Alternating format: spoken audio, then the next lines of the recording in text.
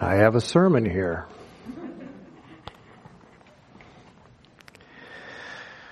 This morning's message is on the Beatitudes. The Beatitudes are a series of blessings that are probably the most famous and the most loved sermon Jesus ever preached. They form the beginning of the Sermon on the Mount, the first and the greatest sermon preached by Jesus. The word beatitude is derived from the Latin referring to a state of happiness or bliss. Jesus brings forth the possibility of people being genuinely happy, and so he lists this series of 8 blessings. The word blessed in the Greek is makarios, which means happy, fortunate, or blissful. The word blessed is often used of God himself. In Psalm 68, verse 35, David declares at the end of the psalm, "Blessed be God." In Psalm 72, verse 18, Solomon sang, "Blessed be the Lord God, the God of Israel, who alone works wonders." In 1 Timothy chapter 1, verse 11, Paul speaks of the glorious gospel of the blessed God. Blessedness is a characteristic of God, and it can be a characteristic of men only as they share in the nature of God. In the world, we sometimes see people proclaiming how blessed they are with their many material things. But there is no blessedness, no perfect contentedness and joy of the kind of which Jesus is talking about here, except that which comes from a personal relationship with him. And 2 Peter chapter 1 verse 4 finishes that sentence, "By which have been given to us exceedingly great and precious promises, that through these you may be partakers of the divine nature." So as we see, being blessed with blessings we will learn about today is actually part of sharing in God's nature. Now, before we get to the Beatitudes, I think it's important to recall the events of Jesus' ministry that lead up to this point so we can keep everything in context. In chapter 4 of Matthew's Gospel, verse 13 says Jesus was leaving Nazareth, his hometown. He wasn't there very long, so why did he leave? Well, there are 2 reasons that we know of. Let's turn to Luke chapter 4, and we'll look at verses 16 through 21. If you would.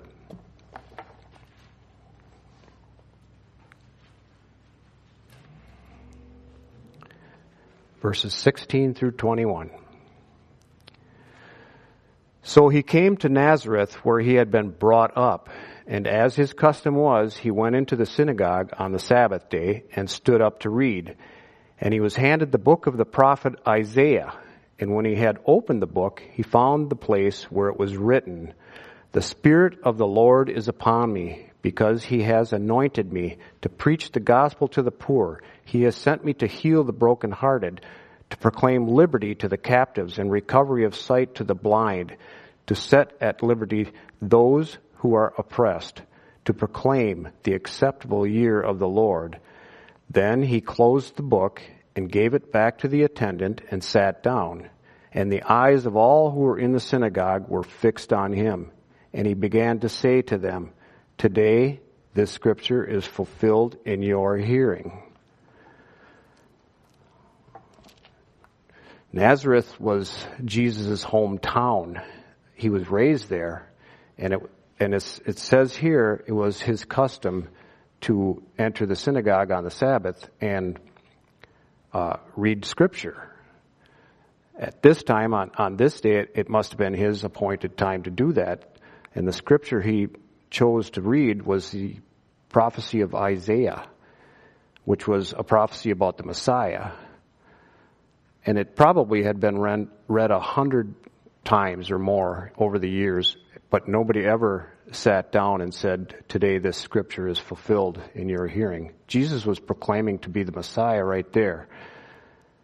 So the people couldn't accept that.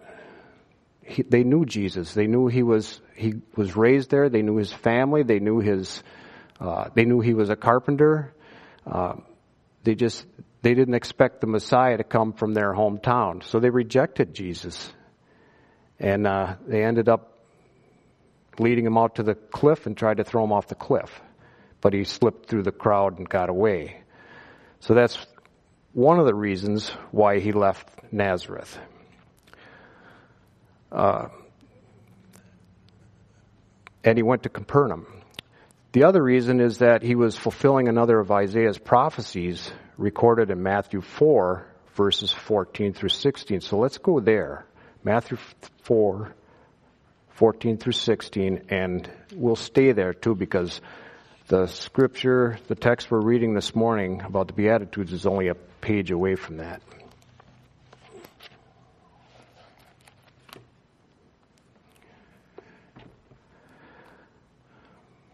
Matthew 4, 14 through 16.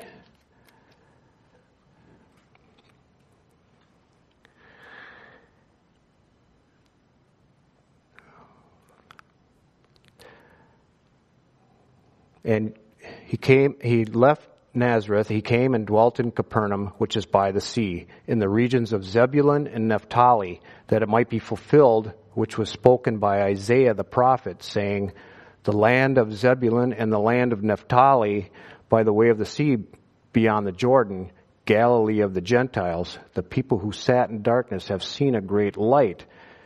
Jesus was fulfilling this prophecy by moving to Capernaum. He was all about fulfilling prophecies. So that's the second reason why he left. Then in verse 17 of that same chapter, it says, from that time Jesus began to preach and to say, repent, for the kingdom of heaven is at hand. So what he's saying here is he is the king. You can't have a kingdom without a king. Jesus has arrived and he's brought his kingdom with him. And the only way into that kingdom is to repent, to turn 180 degrees from your sin and turn to him. That's the only way into his kingdom. He is telling the people that basically my kingdom, I'm going to show you now what it takes to become a member of my kingdom, and that's where the Beatitudes come in. So Jesus proclaimed his message with certainty. He did not come to dispute or argue, but to proclaim the truth, to preach the truth. We should be like him, and as followers of Christ, when we share the gospel, should never argue or reason or dispute or try to convince by our intellectual proof. We just proclaim the truth and then step aside and let the Holy Spirit take over. So now we see the true king is here, and he's ready to proclaim his kingdom. Matthew also reports that Jesus was going about all of Galilee, teaching and preaching the good news of the kingdom and healing all kinds of sickness and disease among the multitudes. The Greek word for multitudes is plethos, where we get our word plethora. It means a great number of all kinds, a full number, meaning a complete number, like there was no more room for anyone else. And all of this multitude was now following Jesus everywhere he went.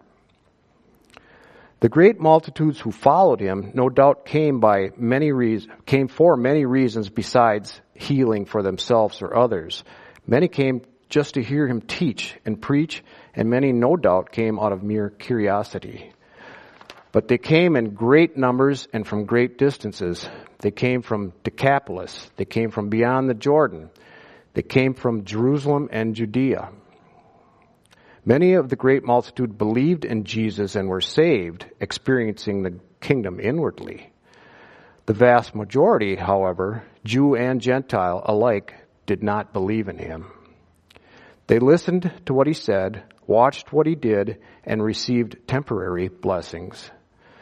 But they did not accept the one who spoke and who healed, whose words and work not only give blessings, but eternal life.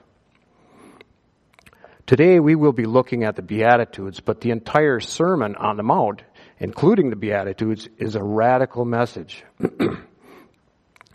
especially to the Jews of that day and particularly the religious teachers. The religious leaders taught that they were blessed with power and wealth because of how righteous they were, and because of that, they would have eternal life. They expected the people to obey the rules and laws that they added to the already stringent law of Moses.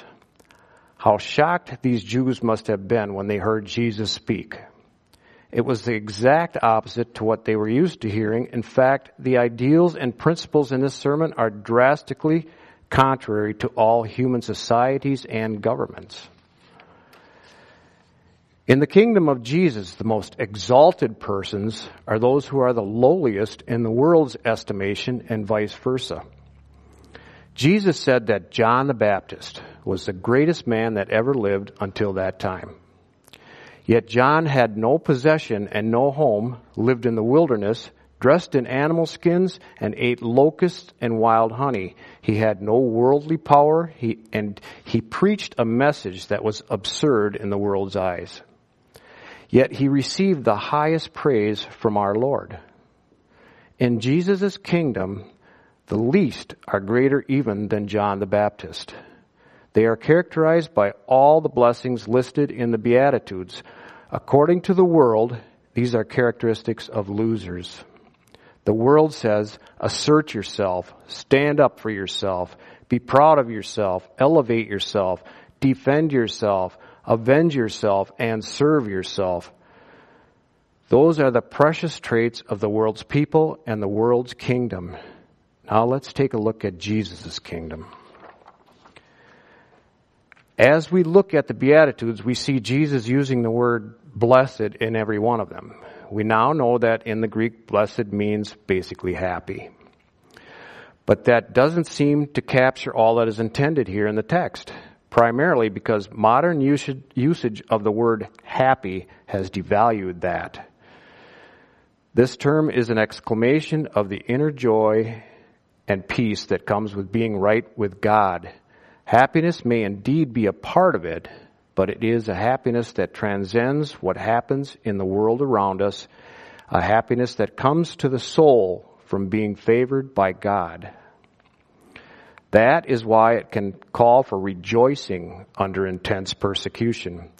In some ways, the Lord's declaration of blessed is a pledge of divine reward for the inner spiritual character of the righteous.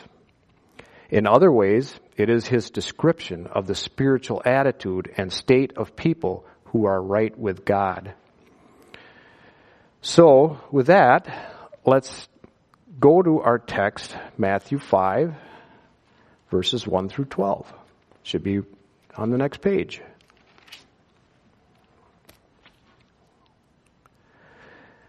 And we'll start with verse 12.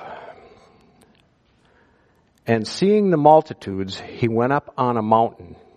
And when he was seated, his disciples came to him. In that day, it was common for a rabbi to sit down when he talked. If he spoke while standing or walking, what he said was considered to be informal and unofficial. But when he sat down, what he said was authoritative and official. Even today, we speak of professors holding a chair in a university, signifying the honored position from which they teach. When the Roman Catholic Pope gives an official pronouncement, he is said to speak ex cathedra, which literally means to speak from his chair. When Jesus sat down and delivered the Sermon on the Mount, he spoke from his divine chair and with absolute authority as the sovereign king sitting on his throne. And again, we see the multitudes. They were an important audience for the evangelistic sermon. But the standards of spiritual life that Jesus gave here could not apply to them or be followed by them unless they belonged to him.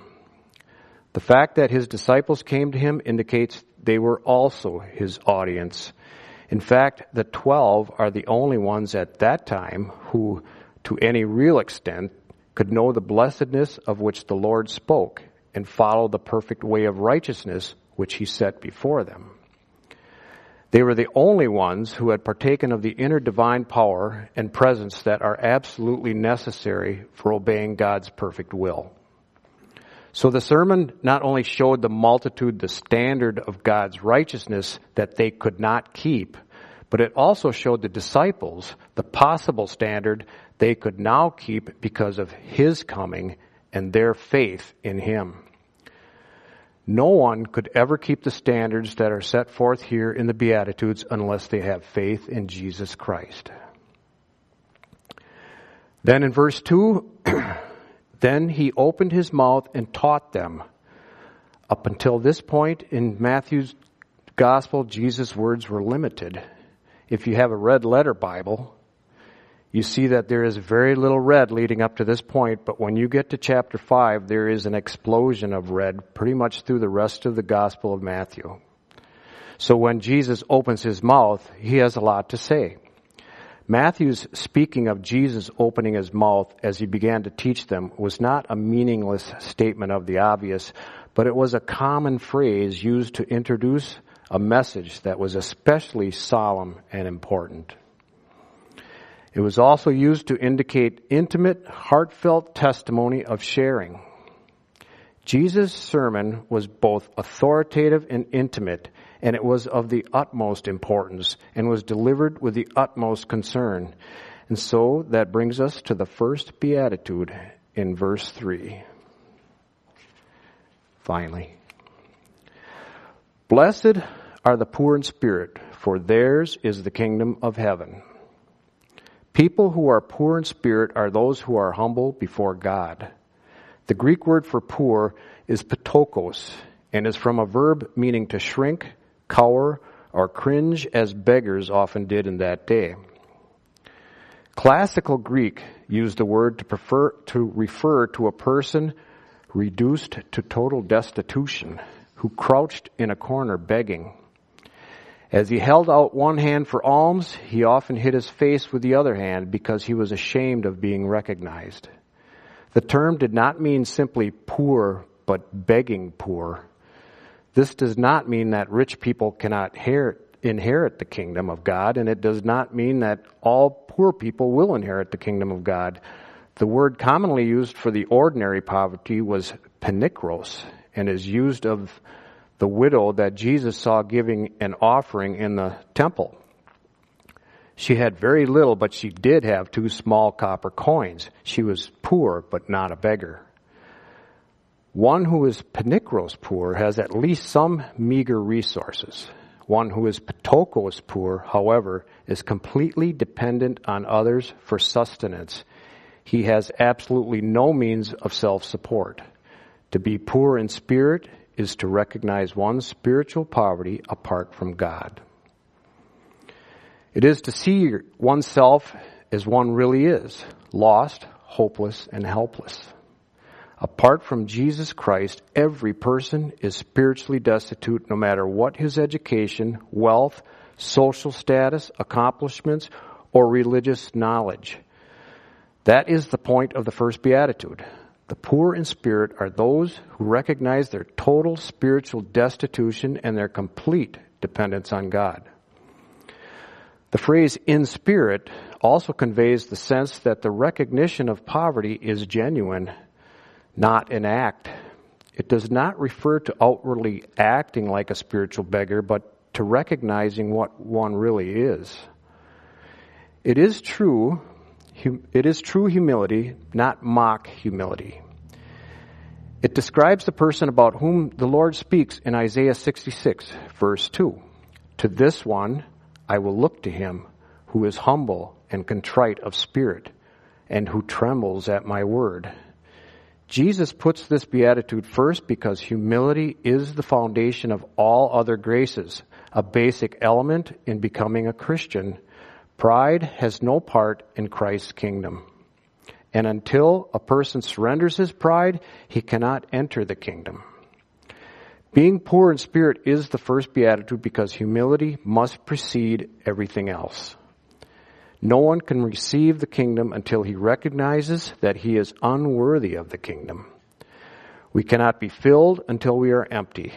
We cannot be made worthy until we recognize our unworthiness. We cannot live until we admit we are dead. We cannot begin the Christian life without humility, and we cannot live the Christian life with pride. How do we become poor in spirit? It doesn't start with us or with anything we can do or accomplish in our own power, nor does it involve putting ourselves down. We are already down. Humility simply recognizes the truth. Humility is not a human work, what is necessary to make us worthy, but a divine work that is necessary to make us see that we are unworthy and cannot change our condition without God. The first step in experiencing humility is to turn our eyes off ourselves and look to God. When we study His Word and seek His face in prayer and sincerely desire to be near Him and please Him, we move toward being poor in spirit. Those who come to the King in this humility inherit His kingdom, for theirs is the kingdom of heaven.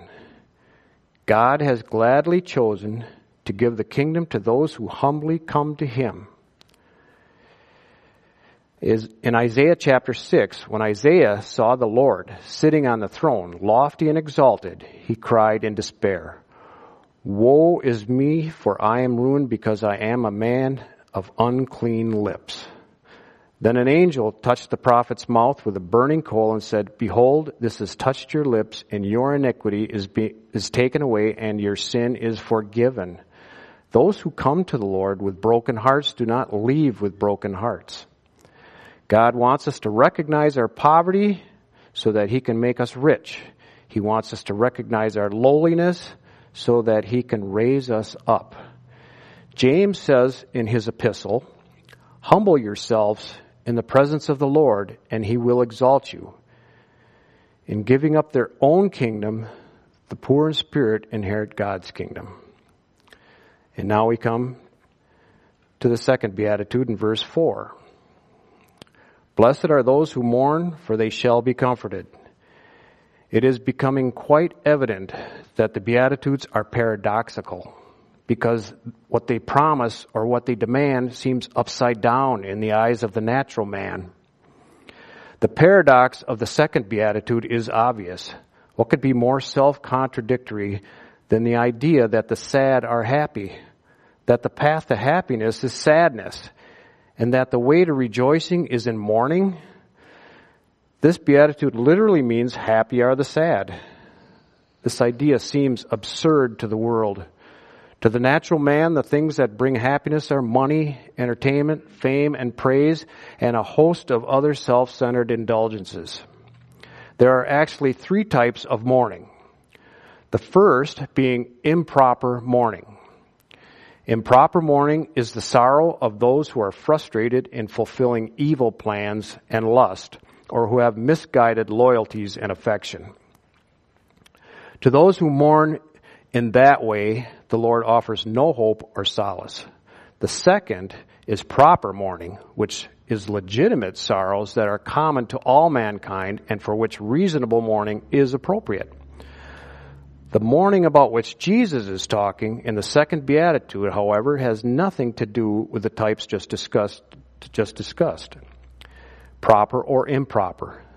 The Lord is concerned about all of the legitimate sorrows of His children, and He promises to console, comfort, and strengthen us when we turn to Him for help. But those are not the kind of sorrows at issue here. Jesus is speaking of godly sorrow, godly mourning, mourning that only those who sincerely desire to belong to Him can experience. We saw in the first beatitude that entrance into the kingdom of heaven begins with being poor in spirit, with recognition of total spiritual bankruptcy. Spiritual poverty leads to godly sorrow. The poor in spirit become those who mourn. There are 9 different Greek words that are used in the New Testament to speak of sorrow. Of the 9 terms used for sorrow, the one used here is pentheo. It is the strongest and the most severe. It represents the deepest, most heartfelt grief and was generally reserved for grieving over the death of a loved one. Godly sorrow comes when we see our true nature in the light of the Word of God and see how short we fall in relation to His divine nature. Do you see how far you are from living the life described in the Bible?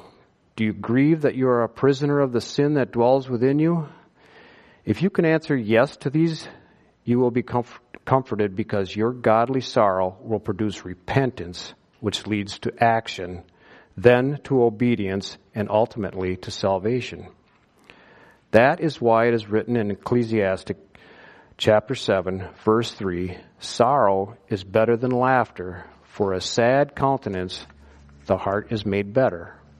Your mourning will be replaced with the oil of joy and gladness.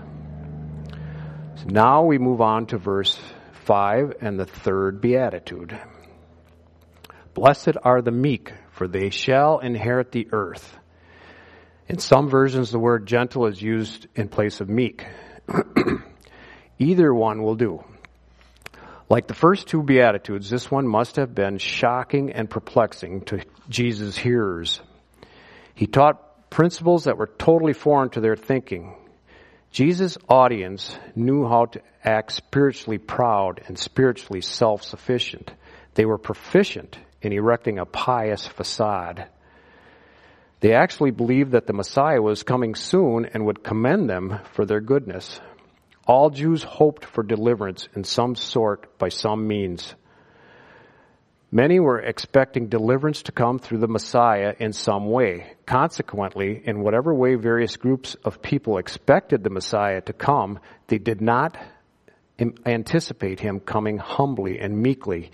Yet those were the very attitudes that Jesus was both teaching and practicing. The idea of a meek Messiah leading meek people was far from any of their concepts of the Messianic kingdom. The people as a whole eventually rejected Jesus because he did not fulfill their expectations. The word gentle is from the Greek word praeos, which basically means mild or soft.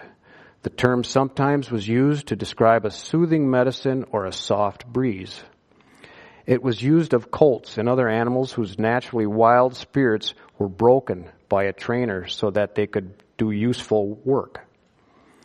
As a human attitude, it meant being gentle of spirit, meek, submissive, quiet, and tender-hearted.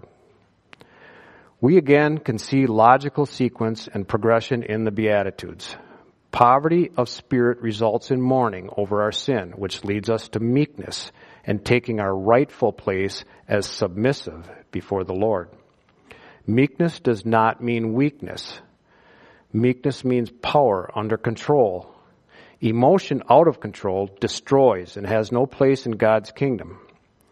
Meekness is the opposite of violence and vengeance. The meek person has died to self, and he therefore does not worry about injury to himself or about loss, insult, or abuse. The meek person does not defend himself, first of all, because that is the Lord's command and example. And second, because he knows that he does not deserve defending. Being poor in spirit and having mourned over his great sinfulness, the gentle person stands humbly before God, knowing he has nothing to commend himself. Meekness is not cowardice. It is not lack of conviction nor mere human niceness, but its courage, its strength, its conviction, and its pleasantness come from God, not from self. The spirit of meekness is the spirit of Christ. As with other Beatitudes, the general result of meekness is being blessed, being divinely happy. God gives the meek his own joy and gladness. More specifically, however, the meek shall inherit the earth. After creating man in his own image, God gave man the dominion over the whole earth. The subjects of his kingdom are going to come someday into that promised inheritance, which was lost and perverted after the fall. Theirs will be paradise regained. One day, God will completely reclaim his earthly domain, and those who have become his children through faith in his Son will rule that domain with him. The only ones who become his children are those who are gentle, those who are meek, because they understand their unworthiness and sinfulness and cast themselves on the mercy of God. This beatitude is almost a direct quotation of Psalm 37, verse 10 and 11, which says, Yet a little while, and the wicked man will be no more, and he will look carefully for his place, and he will not be there, but the humble will inherit the land. The wicked person's time of judgment is coming, as is the righteous person's time of blessing. Our responsibility is to trust the Lord and obey His will. The settling of accounts, whether in judgment or blessing, is in His hands and will be accomplished exactly in the right time and in the right way. In the meantime, God's children live in faith and hope based on the certain promise, the divine pronouncement, that they shall inherit the earth.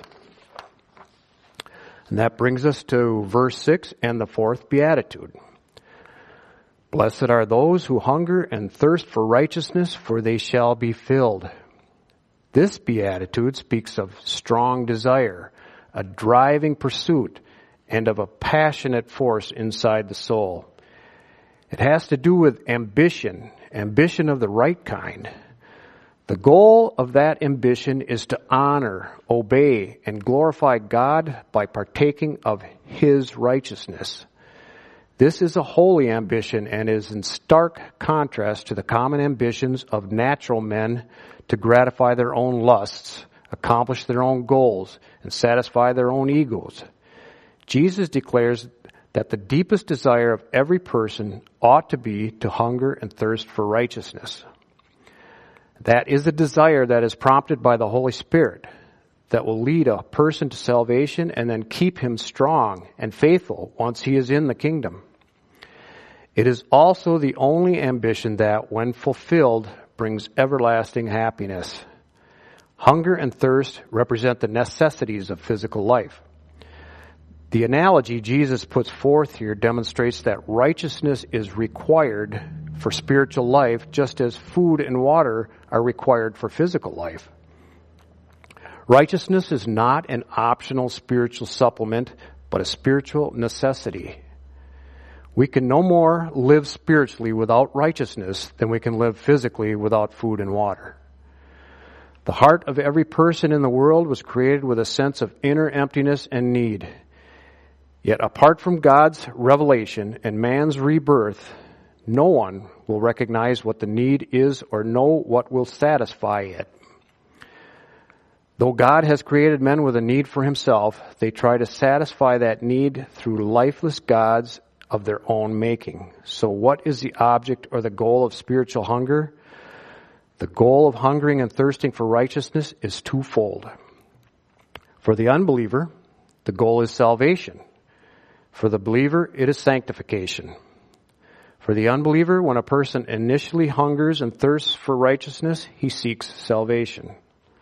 That is the righteousness of Jesus we are wrapped in at the moment of our conversion that comes when we turn from our sin and submit to the lordship of Jesus Christ.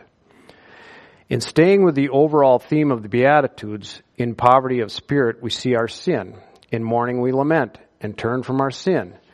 In meekness we submit our sinful way and our power to God. And in hunger and thirst we seek God's righteousness in Christ to replace our sin. For believers, those who have been spiritually reborn, the object of hungering and thirsting is to grow in the righteousness received in trusting Jesus. That growth is called sanctification, which more than anything else is the true mark of a Christian. No believer is completely sanctified or can claim perfection until he reaches heaven. Children of the kingdom never stop needing or hungering for God's righteousness and holiness, which is evident in them through their obedience. The result of hungering and thirsting for righteousness is being fulfilled or satisfied. The Greek word for satisfy is kortazo and was frequently used to describe the feeding of animals until they wanted nothing more. They were allowed to eat until they were completely satisfied. The divine pronouncement of our Lord is that those who hunger and thirst for righteousness will be given total satisfaction. The giving of satisfaction is God's work. As the future tense indicates, they shall be satisfied. Our part is to seek, His part is to satisfy. Now, let's move on to verse 7 and the fifth beatitude.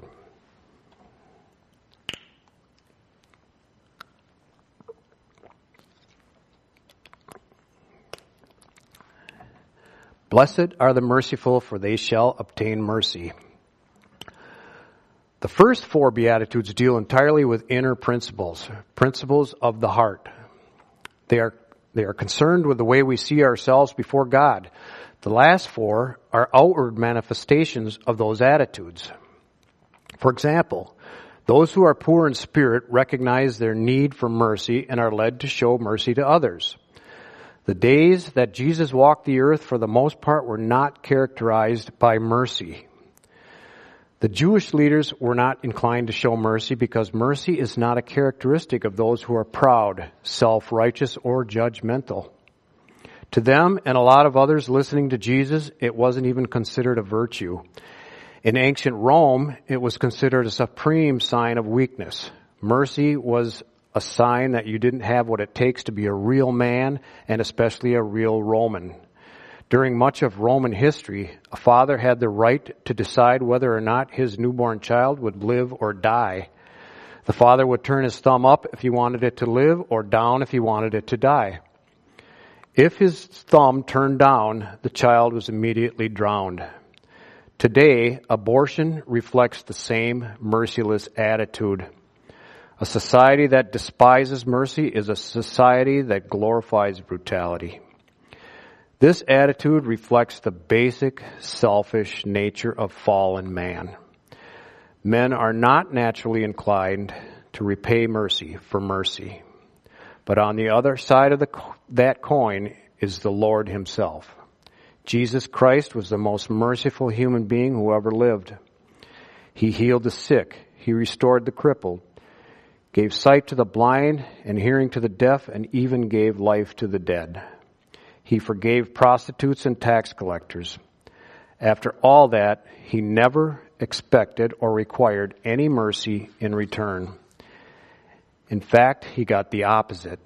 The ultimate outcome of his mercy was the cross. We as his followers are to give mercy freely to others, not expecting anything in return. This beatitude does not teach that mercy to men brings mercy from men. If we are merciful to others, God will be merciful to us, whether men are or not. As the beatitude says, those who are merciful shall receive mercy from God. The word used here for merciful is eleimon, which means beneficial or charitable. Jesus is not talking about a powerless sentiment that is unable to help those that need our sympathy. It is genuine compassion expressed in genuine help, selfless concern expressed in selfless deeds. Mercy is meeting people's needs. It is not simply feeling compassion, but showing compassion. Mercy is giving food to the hungry, comfort to the bereaved, love to the unlovable, forgiveness to the offender, and compassion to the lonely. When we are merciful, we receive mercy. God is merciful to us by saving us through Jesus, and in obedience, we are merciful to others. If we have received from a holy God unlimited mercy that cancels our unpayable debt of sin, we who had no righteousness but were poor in spirit, mourning over our sin in a begging, helpless condition, wretched and doomed, meek before Almighty God, and hungry and thirsty for a righteousness we could not get on our own, then it surely follows that we should be merciful to others. And that brings us to the sixth beatitude in verse 8. Blessed are the pure in heart, for they shall see God. Again, the word blessed means happy, fortunate, or blissful, which implies a condition of well-being that results from salvation, the status of one who has a right relationship with God. The Greek word for heart is cardia, from which we get cardiac. All through Scripture, as well as languages and cultures throughout the world, the heart has been used to represent the the inner person, where our motives and attitudes originate, the center of personality. But in Scripture, it represents much more than emotion and feelings. It also includes the thinking process, and particularly the will. Proverbs 23 verse 7 says, "As a man thinks in his heart, so is he." Jesus asked a group of scribes, "Why are you thinking evil in your hearts?" As we see here, the heart that Scripture is talking about is not a pulsating organ in your chest pumping blood to all your extremities. It is, however, the mind, where all our thoughts and ideas and perceptions originate from. Scripture also tells us to guard our hearts. Proverbs 4 verse 23 says in the NIV version, "Above all else, guard your heart, for everything you do flows from it." We have to be careful of what we let into our hearts. If we are not discerning and mindful of what we perceive to be real or true, and we let false perceptions into our hearts, believing them to be true, whether they be false doctrine, false teaching or preaching, false motives, or even false rumors and gossip, those perceptions will control our emotions, and in turn, our emotions will control our actions and cause us to behave in a sinful manner. Genesis 6, verse 5 says, "Then the Lord saw that the wickedness of man was great on the earth, and that every intent of the thoughts of his heart was only evil continually." And that's why Jesus said, "Blessed are the pure in heart." The Greek word for pure is katharos, which basically means to make pure by cleansing from dirt, filth, and contamination. The term was often used for metals that had been refined until the impurities were removed, leaving only the pure metal. Applied to the heart, the idea is that of pure motive, undivided devotion, spiritual integrity, single-mindedness, and true righteousness. Even as Christians, we don't always have these conditions of the heart, even though it is and should be our deepest desire to be that way. For example, we often fail to be single-minded. Double-mindedness has always been a stumbling block for the church. We want to serve the Lord, but we want to follow the world at the same time. Jesus said that's impossible. He says in Matthew 6, verse 24, that no one can serve two masters. Christians have the right heart motive concerning God. Those who truly belong to God will be motivated to purity of heart. The deepest desire of true believers is for holiness, even when sin puts a stop to the fulfillment of that desire. So, even though we are pure in heart, we don't always act or look that way. Even with a pure heart, we are still going to sin, but we desire not to. It is actually impurity of heart that separates man from God, and just as impurity separates man from God, only purity of heart through Jesus Christ will reconcile men to God. And what is the result of purity of heart? For they shall see God. The Greek translation of that is, they shall be continuously seeing God for themselves. When our hearts are purified at our salvation, we begin to live in the presence of God and see and comprehend Him with our new spiritual eyes. Purity of heart cleanses the eyes of the soul so that God becomes visible. Intimate knowledge of and fellowship with God is reserved for the pure in heart. That's why Jesus says, it is only they, the pure in heart, who shall see God. Next up is the seventh beatitude of verse 9. Blessed are the peacemakers, for they shall be called sons of God. God is the God of peace, and He emphasized that reality by making peace one of the dominant ideas of His Word. The Bible opens with peace in the garden and closes with peace in eternity. Someday, Jesus will come as Prince of Peace and set up His worldwide kingdom of peace, and then ultimately the eternal age of peace. But the Bible also reveals, as does human history, that peace is not a big part of man's earthly existence. In fact, there has never been and there is no peace now for two reasons: Satan's opposition to God and man's disobedience to God. Satan and man are engaged with the God of peace in a battle for sovereignty. That is a sobering thought, to realize that when we try to take control and insert our will over God's will, we are actually in partnership with Satan.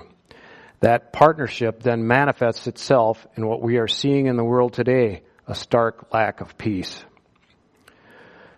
The world claims to always be striving for world peace, but its words and actions prove otherwise.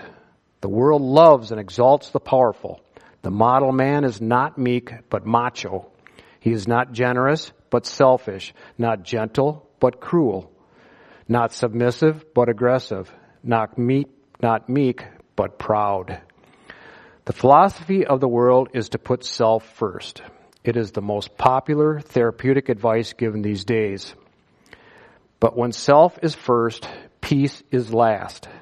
Putting self first causes strife, division, hatred, resentment, and war.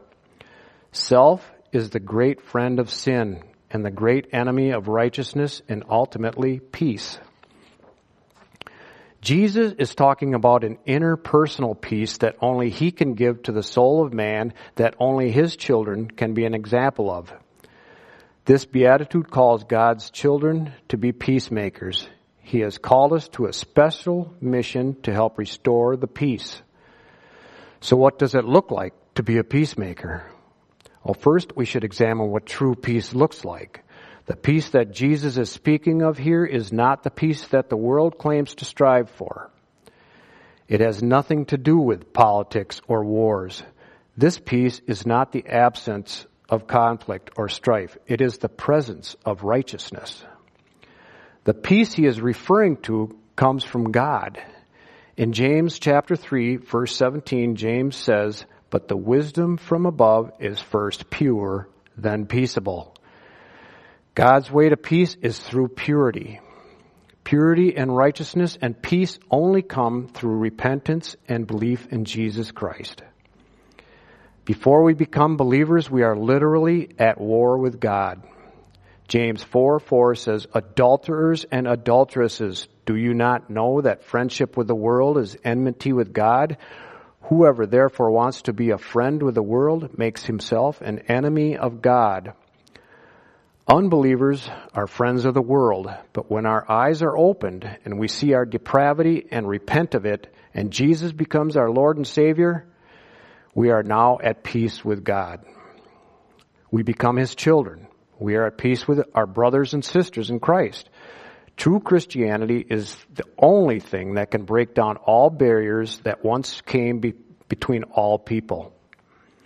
When you are a child of God, it doesn't matter what your ethnic background is, what gender you are, what age you are, your social status, or your financial status. We are all held together by one common denominator, Jesus. And so we become partakers in the peacemaking process. When we share the gospel of Jesus Christ, the whole gospel, the bad news of our sinfulness and the good news of Jesus taking God's wrath that was due us, we are sharing with others the peace we have with God and with each other. The blessing to us is that we shall be called sons of God. Peacemaking is a hallmark of God's children. Jesus said in John 13:35, "By this all will know that you are my disciples if you have love for one another." The phrase "shall be called" is a continuous future tense. It's saying that throughout eternity, peacemakers will go by the name children of God. It indicates that all heaven will call peacemakers sons of God because God Himself has declared them to be His children. And that brings us to the 8th and final beatitude in verse 10. "Blessed are those who are persecuted for righteousness' sake, for theirs is the kingdom of heaven. Of all the Beatitudes, this last one seems the most contrary to human thinking. If the world can't associate happiness with humility, or mourning over sin, or gentleness, righteousness, mercy, purity of heart, or peacemaking holiness, in other words, all the previous Beatitudes, how much less will it associate happiness with persecution? Who could be happy while being persecuted? Not everyone who suffers persecution is entitled to the blessing of this beatitude. Jesus is referring to the citizens of the kingdom, those who live out and fulfill the first 7 beatitudes. Only they may experience the blessing of the 8th beatitude. 2 Timothy 3:12 says, "All who desire to live godly in Christ Jesus will be persecuted." To live for Jesus is to live in opposition to Satan and his world and his system. Christ, living in his people today, produces the same reaction from the world that Christ himself produced when he lived on earth as man. Who would have thought that a man could be persecuted and reviled and have all manner of evil said of him for righteousness' sake? And does the world really hate righteousness and love those who are wicked and evil? Not really, but they only love righteousness when it's aimed at them. But when righteousness is practiced in obedience to God's word and done in order to be Christ-like and holy, then the world's hatred rises up. The phrase in verse 10, "for righteousness' sake," calls upon us to honestly examine ourselves before God when we are being opposed. Are we really being persecuted for the right reason?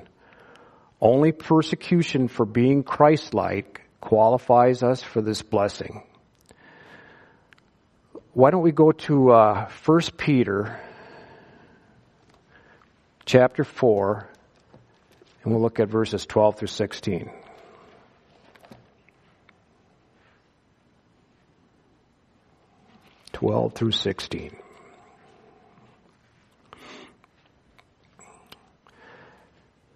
Beloved, do not think it strange concerning the fiery trial which is to try you, as though some strange thing happened to you, but rejoice to the extent that you partake of Christ's sufferings, that when his glory is revealed, you may also be glad with exceeding joy.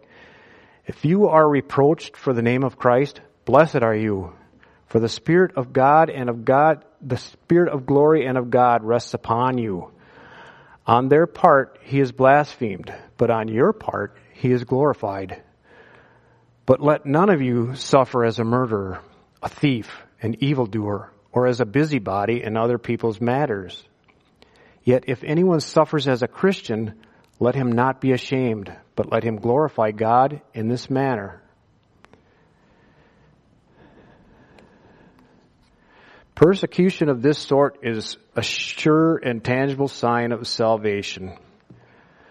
1 Thessalonians 3:3-4 says that Paul encouraged the Thessalonians by sending Timothy so that no man may be disturbed by these afflictions. For you yourselves know that we have been destined for this. For indeed, when we were with you, we kept telling you in advance that we were going to suffer affliction. And so it came to pass, as you know. In Romans 8, Paul tells us suffering persecution is part of the normal Christian life. And if we never experience ridicule or rejection because of our faith, we have reason to examine the genuineness of it. There is a way to avoid persecution, and it's easy and it's obvious. When we live like the world, it will cost us nothing. To mimic the world's standards or to never criticize them will cost us nothing. To keep quiet about the gospel, especially the truth that apart from its saving power, men remain in their sins and are destined for hell, will cost us nothing. To go along with the world, to laugh at its jokes, to enjoy its entertainment, to smile when it mocks God and takes his name in vain, and to be ashamed to take a stand for Jesus will not bring persecution. In Luke 6, verse 26, Jesus says, "Woe to you when all men speak well of you, for in the same way their fathers used to treat the false prophets. Jesus does not take faithlessness lightly. So if we are true believers, we will be persecuted at some point in some way. Persecute and persecuted are from the Greek word dioko, which has the basic meaning of chasing, driving away, or pursuing. These things could mean physical persecution or verbal insults. We here in America have not, for the most part, had to endure physical abuse, but we must be ready for it could happen at any time. But what is common is verbal persecution. And so we see verse 11 in our text says, "Blessed are you when they revile you and persecute you and say all kinds of evil against you falsely for my sake." Some versions say, "on account of me." Jesus is not speaking of every hardship, problem, or conflict believers face, but those that the world brings on because of our faithfulness to the Lord.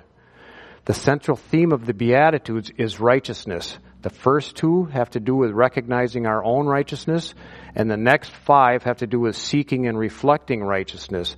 The last Beatitude has to do with our suffering for the sake of righteousness. So it is clear that the hallmark of the blessed person is righteousness. Holy living is what provokes persecution of God's children. This persecution, because of a righteous life, brings gladness and joy. So we read in verse 12, "Rejoice and be exceedingly glad, for great is your reward in heaven. For so they persecuted the prophets who were before you." Jesus said we are the salt and light of the earth. But when our salt and light are resented, rejected, and thrown back in our face, we should rejoice and be glad. Be glad is from agalio, which means to exult or to be overjoyed. The literal meaning is to skip and jump with happy excitement. This is much more than a suggestion from Jesus. We are commanded to be glad. Not to be glad when we suffer for Christ's sake is to be untrusting and disobedient. Jesus gives 2 reasons for our rejoicing and being glad when we are persecuted for his sake. First, he says, your reward will be great in heaven. James 4:14 says, our present life is no more than a vapor that appears for a little while and then vanishes away. But heaven is forever. Whatever we do for the Lord now, including suffering for him, in fact, especially suffering for him, reaps eternal dividends. Second, we are to rejoice because the world persecuted the prophets who were before us, in the same way it persecuted us. When we suffer for Christ's sake, we are in the best possible company. To be afflicted for righteousness' sake is to stand in the ranks of the prophets. In Hebrews 11, the writer, while describing the mistreatment and persecution of the Old Testament prophets, calls them men of whom this world is not worthy. Though the world is not worthy of their company, every persecuted believer is. To be persecuted verifies that we belong to the line of the righteous. So now we can draw courage and comfort from these precious words of Jesus to give us strength we need to live this life that he has presented to us here. The Beatitudes are a blueprint of the believer's journey through life. Sadly, many preachers and teachers are trying to pass off worldly philosophy in the name of Christianity. They claim that faithfulness to Christ guarantees health, wealth, success, prestige, and prosperity. But Jesus taught no such thing. As we see here in these Beatitudes, he taught the opposite. He warned us that physical, worldly pleasures limit true happiness. The things of the world become fuel for pride, lust, and self-satisfaction. So the question is, who are we going to follow, the world or Jesus? May God give us the wisdom to choose wisely. Let's pray. Heavenly Father, thank you for all your blessings, not just the blessings we learned about today, but even the everyday blessings of a roof over our heads and food on the table, and even the breath in our lungs and the beating of our hearts. We ask that you would continue to bless us in your grace and mercy and continue to strengthen us so we can courageously live out the life described in these Beatitudes. Lord, we ask for strength to endure persecution when it comes our way. Help us, Lord, to accept it with gladness and joy. We ask all this in the name of your Son, Jesus. Amen.